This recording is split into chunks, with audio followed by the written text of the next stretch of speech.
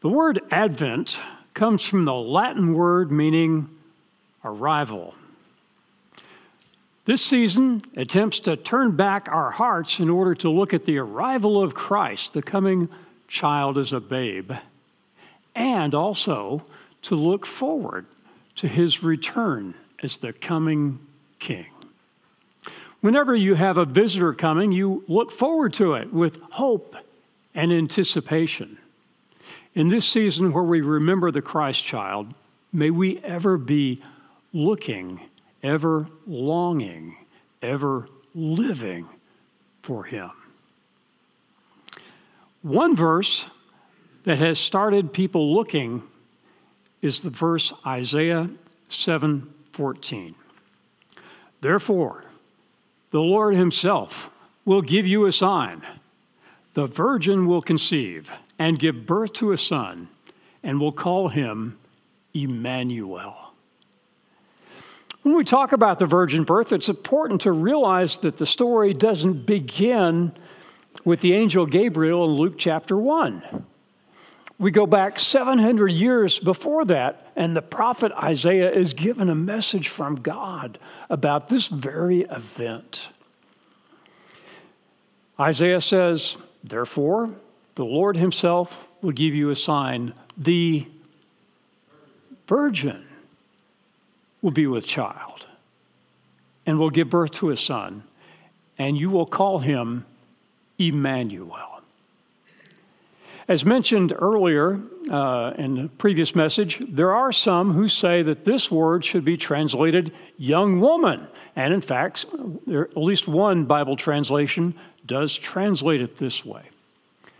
Now, this is perhaps true in a way, but misleading. Of the 8 different places in the Old Testament where this word is translated, it can only mean virgin in 7 of those occasions. So virgin is the normal way to translate this Hebrew word.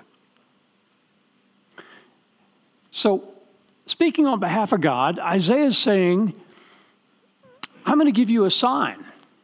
And this is how you will know for sure that God has sent to you his Messiah. What sign is it that the prophet promises? That the Messiah will be born of a young woman? That hardly narrows it down.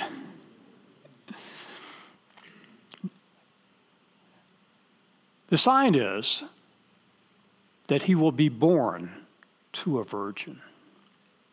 Matthew quotes this verse in the first chapter of his gospel, claiming that these things took place so that the prophecy would be fulfilled. And he translates the verse from Hebrew into Greek with the Greek word that can only mean virgin.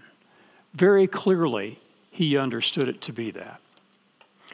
Even Jewish religious leaders recognized that the prophet Isaiah was speaking about a virgin. How do we know? Because when they translated Isaiah 7:14 from Hebrew into Greek, they used the word parthenos, which means, you guessed it, virgin. These religious leaders understood the miraculous nature of this prophecy. How would Israel recognize the coming of this Christ child? The way was that he would be born as a miracle. Well, why did the babe come? Galatians 4. But when the fullness of the time had come, God sent forth his son, born of a woman, born under the law, to redeem those who were under the law, that we might receive the adoption as sons. Did Jesus come that we might marvel at the cuteness of a little baby? Oh, Miriam, look at this. This baby is so cute. Is that why he came? Or did he come to change things. Yeah, to change things, to make a difference. He's a change agent. He came to make a change for our benefit.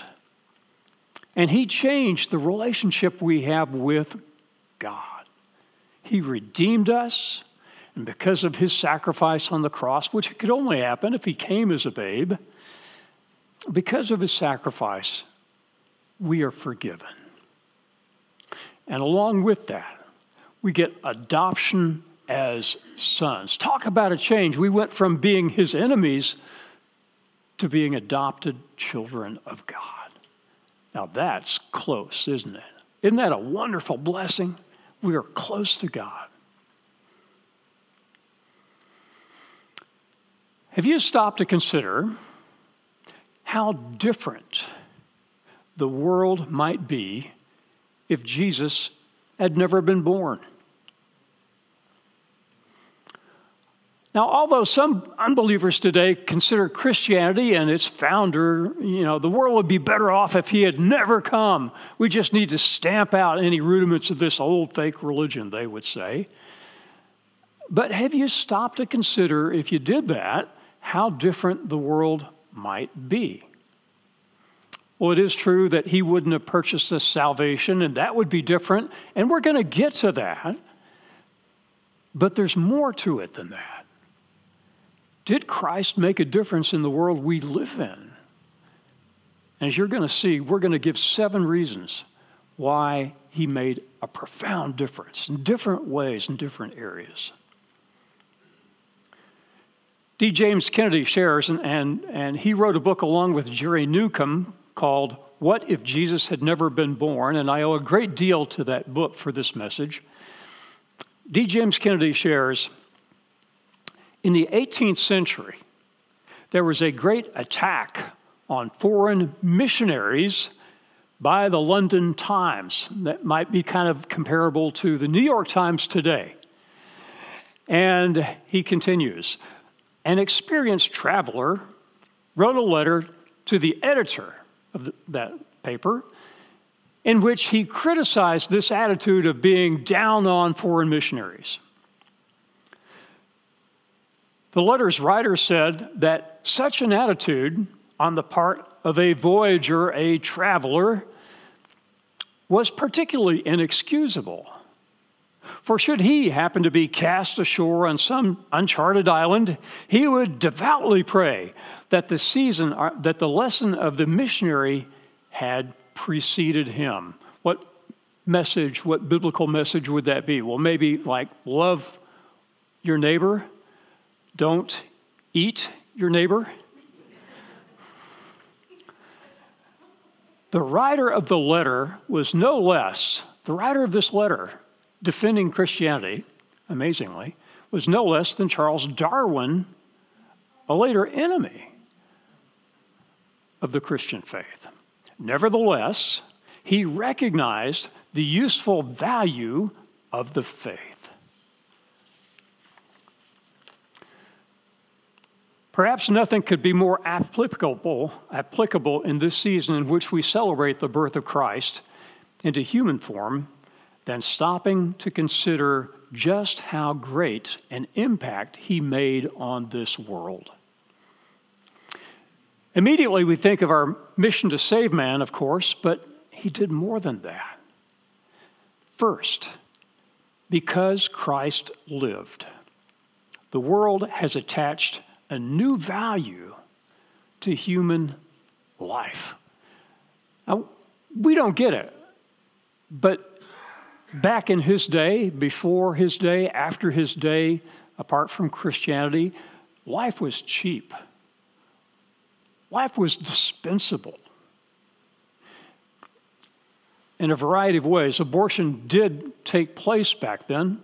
More likely, however, they would simply put babies that were unwanted, often female babies, put babies that were unwanted out and expose them to die or to be eaten by animals. Life is just dispensable. Life is cheap. When Christianity came, there's a new understanding. And it's based in the Old Testament as well. Christ followed the Old Testament. There we read in Genesis 1.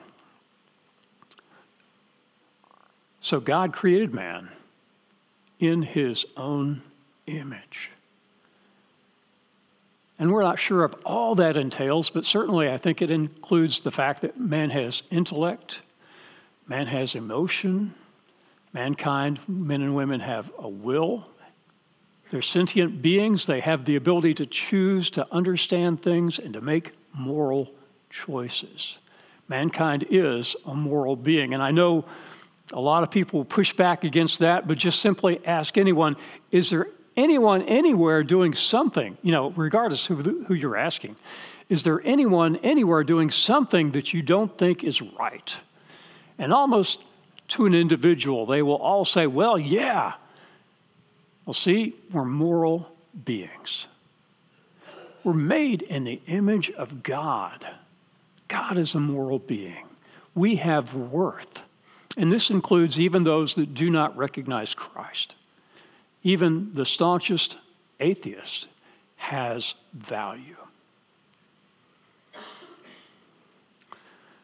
The concept of sanctity of life is a spiritual concept. The word sanctity comes from the Latin word sanctus, which means holy or sacred to God. That which God has declared to be of great value, and that's you. Even in the world today, when you get into areas where Christianity is not the prominent religion, human life is cheap. Christianity has changed the value attached to human life, especially to children and to women and to elderly. Prior to Christian influence, a woman's life was very cheap. In fact, in many cases, the woman was considered merely the property of the husband, to do with as he liked, to abuse as he liked, to dispense with as he liked. Christianity brought great value to women everywhere. Charles Spurgeon heard of a woman who was sharing that she believed that, she as a Hindu woman believed that the Bible must have been amazingly written, because everywhere in her religion, when women were talked about, they were spoken of with disrespect. But Christ held women in great respect and high regard. Today, we take our values on human life for granted. We do so because we in America have had them so embedded in our culture for centuries. But had Christ never been born, it would have been a far different story. Human life would be quite cheap. The morality of any society can be judged on how it views and holds human life. Remove the influence of Christianity and Christ in the world, and you will quickly see how cheap life becomes. Secondly, because Christ lived, the world has changed the way it responds to those in need. Proverbs 14:21. He who despises his neighbor sins, but he who has mercy on the poor, happy is he. Before the advent of Christianity, there was no organized charitable effort at large in the world. The example of teaching of Christ changed the way the world reacted to those in need, especially the poor, the widowed, and the orphaned. Hospitals, as we know them today, did not exist prior to Christianity.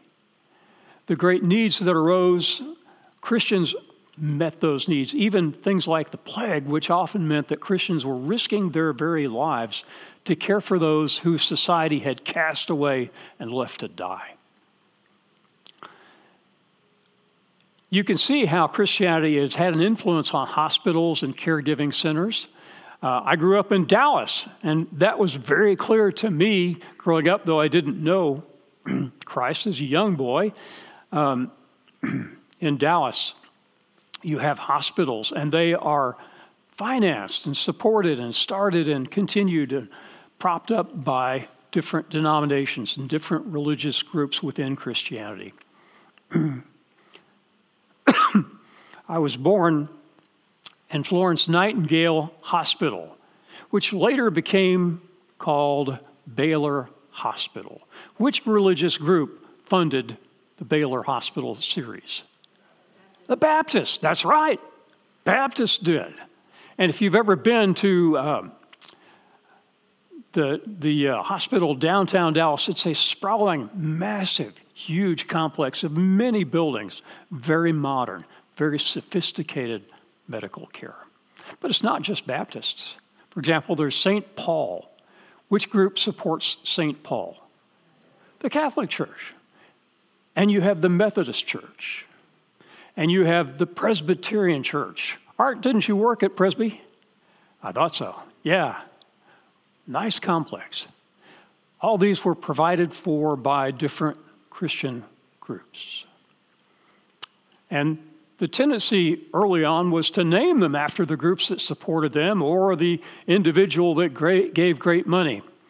The tide began to turn when in Dallas, in North Dallas, they named one massive hospital, new hospital, after a particular individual with deep pockets, and they called it Dead Man Hospital. True. It has since been renamed wisely. And now we tend to phase out the Christian element of hospitals, at least in name, as we begin to change the name. Baylor is now known as Baylor, Scott and White. We don't tend to think of a denominational group there. But my point is this: hospitals and caring and love and nurture and advancement in technology and all these things, buildings and caregivers, came into being because Christ lived.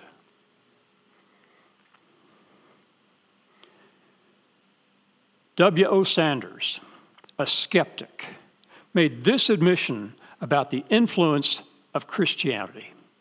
He said, "I am tremendously impressed by the power of your faith. I have seen drunkards and libertines and moral degenerates transfigured by it.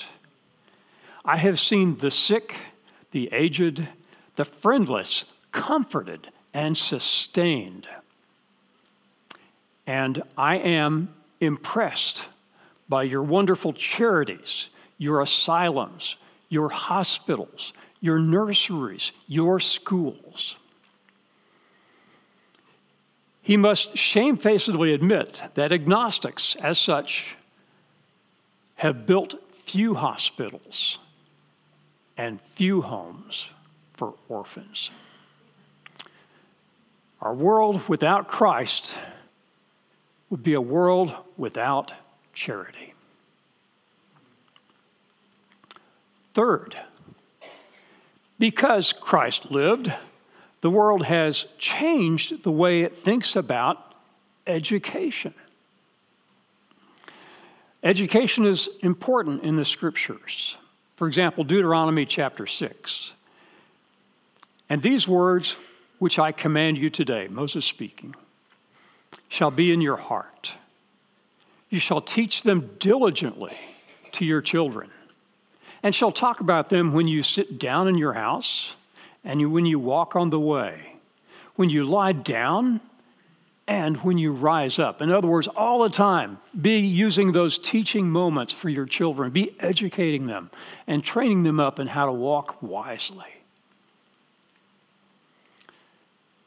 Virtually every school you see, public or private, religious or not, is a visible reminder of the religion of Jesus Christ.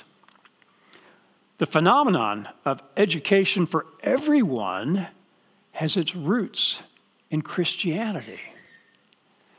It is Christianity that gave the rise to the concept of education for everyone. The greatest universities worldwide were started by Christians. even though some of them, or many of them, may be hostile to Christianity at this point, nevertheless, they had their origins, their beginning, their financing, their planning, their implementation by Christians for a Christian purpose. And this includes Harvard and Yale and Princeton and Cambridge and Oxford.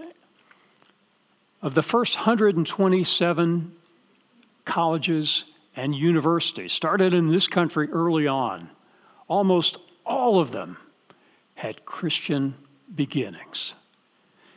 If Christ had not lived, education would be much poorer. Fourth, because Christ lived, the world has its view about self-government. You may remember the controversy some years ago over the statement made by Governor Kirk Fordice of Mississippi that this is a Christian nation. Boy, the flap that occurred by this became so prominent and so oppositional that he finally apologized for making that statement. Well, how about this? Is it true? I'm going to submit to you this nation got its start because of Christians. The Pilgrims, very religious people, came from the old world to the new world, seeking the ability to worship freely in a manner of their choosing and not controlled by the state or government.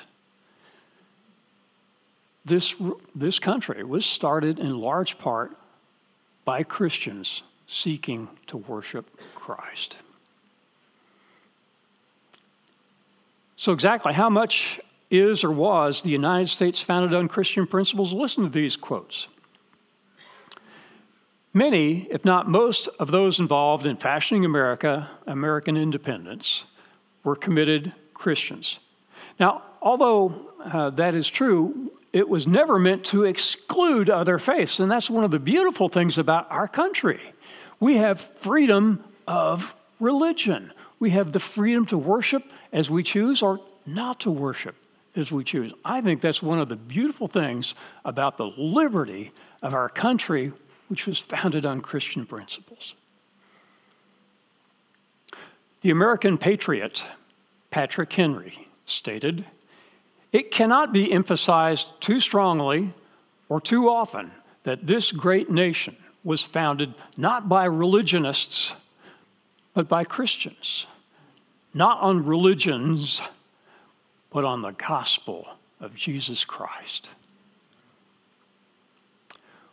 When George Washington was inaugurated as the first president of the United States in 1789 in New York City, he got down on his knees and kissed the Bible. Then he led the Senate and the House members to a church for a 2-hour worship service. Well, I'd like to return to those times. At least 50 of the 56 signers of the Declaration of Independence were Christians.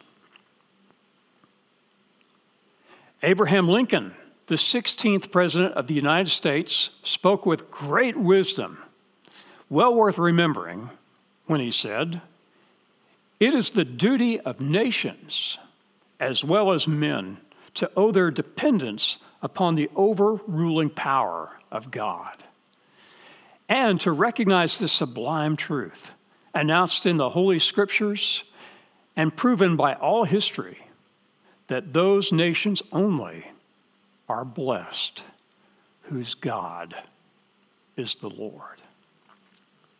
We want our nations to be blessed. We want our country to be blessed. Let's win people to Christ and teach them to follow Christ.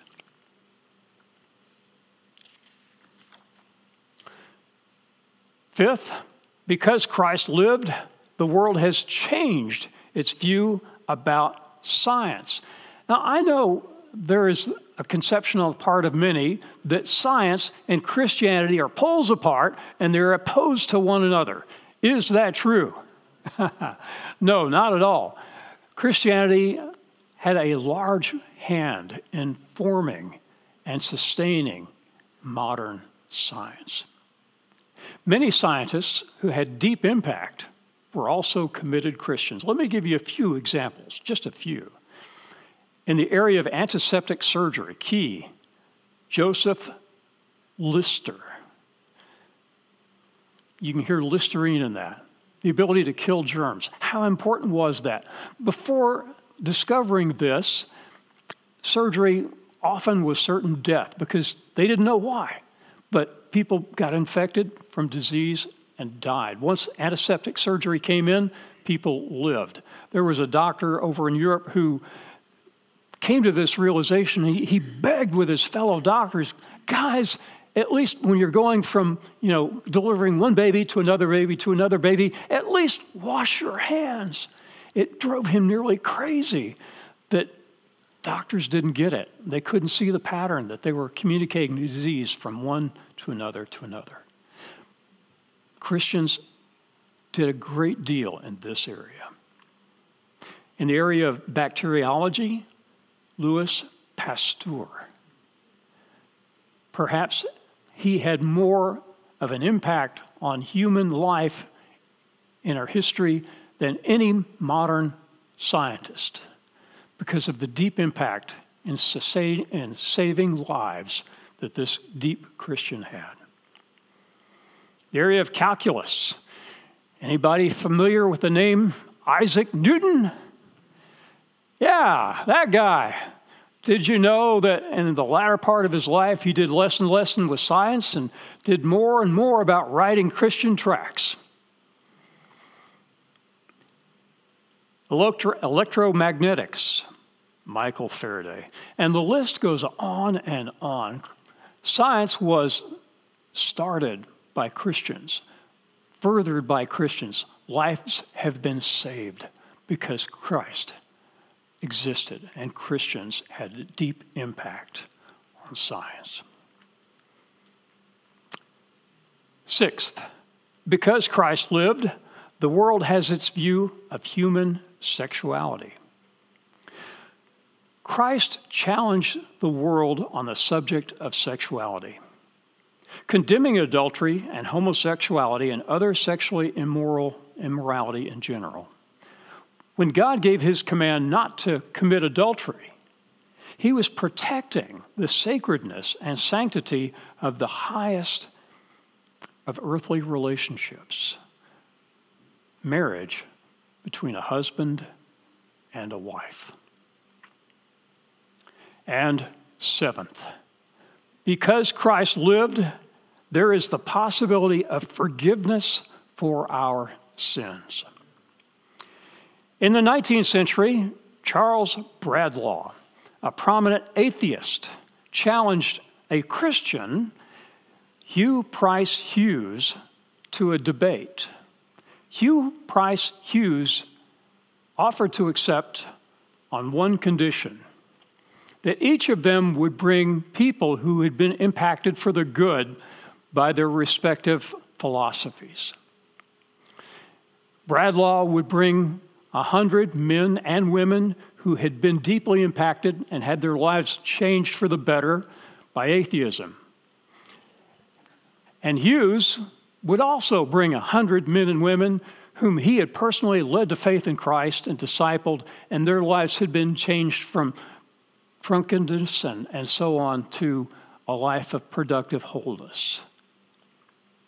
When it became clear that Bradlaugh could not produce 100, Hughes lowered the number to 50, and then 20, and then finally 1.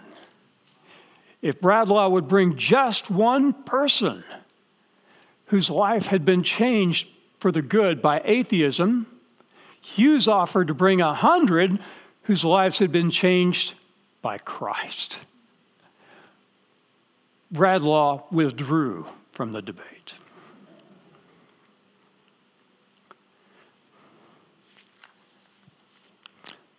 Of course, time does not permit talking of all the examples of lives changed by Christ, but just one example that I will present today comes from the stories of World War II. Sergeant Jacob de Chazer was a bombardier in General Doolittle's squadron. While bombing Japan, his plane was shot down by anti-aircraft fire. His crew parachuted but were captured. The Japanese tortured them mercilessly. And de Chazer had only one desire, and that was to get revenge against his torturers. But someone brought a Bible to the prison. And de Chazer's heart, as he read this, was melted. And the hate he had for the Japanese was replaced with the love of Christ. And so, at the end of World War II, he committed his life to be a missionary and eventually went back to Japan as a missionary to the very people who had tortured him. A tract was written about this, and it was circulated among the Japanese people. And one of those tracts got into the hand of a deeply discouraged, miserable individual. His name was Captain Mitsuo Fushida. He was a Japanese officer who led the attack on Pearl Harbor on December 7th, 1941. It was he, it is said, who had spoken the words, "Tora, Tora, Tora," to begin the attack. He too became a preacher of the gospel. And on the 25th anniversary of the attack on Pearl Harbor, he went back to Pearl Harbor with a gift, a Bible, inscribed with Luke 23:43. And Jesus answered him, "Truly, I tell you, today you will be with me in paradise." Remember when Christ was on the cross and one of the men crucified with him asked Jesus to remember him when he came into his kingdom? Jesus answered him, "Truly, I tell you, today you will be with me in paradise." The death of Jesus paid the penalty, not just for past sins, but for all sins. For you and me. All our sins were placed on Christ. And then he suffered the just penalty of what we deserve, death. The wages of sin is death. And he died. He didn't have any sin. He didn't do anything wrong. He didn't deserve to die. He did this because this is the only way that we could be reconciled to God. And because God loved us so much, he was willing to allow his son to pay the just penalty. God can't just look at sin and say, "No, I'm going to ignore that." Sin is moral rebellion in his universe. He's the king. He is the judge. He has a responsibility. Somebody put it this way, if we took somebody that was really, really good, they might commit only 7 sins a day. Or maybe really good, like Dick Emery, only 5 sins a day. Of course, they talked about if there was a counter measuring sins, and if we looked at Gary Ray's sins, it'd be like a fan. Love you, Gary. Glad to have you back. Or if we took somebody that only had 3 sins a day, just one little bad thought, one little bad word, one little bad deed, just 3 sins a day. That wouldn't be much, right? We could just kind of ignore that, right? Now, wait a minute. 3 sins a day, 365 days in a year, how many sins is... That's over 1,000 sins in a year. And if a person lives to 70, how many sins is that? Over 70,000 sins. God can't merely look at that and say, I know you've committed 70,000 sins, but I'm going to let you in. He would cease to be moral if he did that. And so Christ came and took our place and the place of the whole world so that he could offer freely salvation to the whole world. And he died. But he didn't stay dead. The good news is he rose again. And he has proven that he has power over death, and that gives us assurance that we too can live forever. When we place our faith in him, John 3:16, for God so loved the world, that whoever believes in him should not perish, but has everlasting life. Many of you have come to believe this. You have received this. If you have never understood this before, if you've never received this, I offer you the chance to do so today. And if you believe that Christ died and was risen again, has risen again for you to pay for your sin, the promise is valid. You have everlasting life. And if you do that today, I hope you will tell me or one of the other leaders in this church so that we can rejoice with you and so that we can help you on this awesome, wonderful journey called the Christian life. I give you the conclusion now. To borrow a phrase from C.S. Lewis, a good description of life on earth, had Jesus never come, would be always winter, but never Christmas. If Christ had not come, neither of these individuals we talked about from World War II, nor countless other numbers down through the centuries, none of their lives would have been changed. If Christ had not come, life would be meaningless. If Christ had not come, there would be no forgiveness of sin. If Christ had not come, there would be no sure help to give us eternal life. But Christ was born, and oh, the difference it has made. The world is different because Christ lived. Father God, thank you for the life of Christ. Thank you, Father, for the difference he has made in my life and in countless lives throughout the centuries and will continue to until he comes again. Lord, we thank you for the blessedness of Christ our Savior, whose birth we celebrate in this season. May our hearts be warm to him. May our minds be challenged to serve him. We pray in his name. Amen.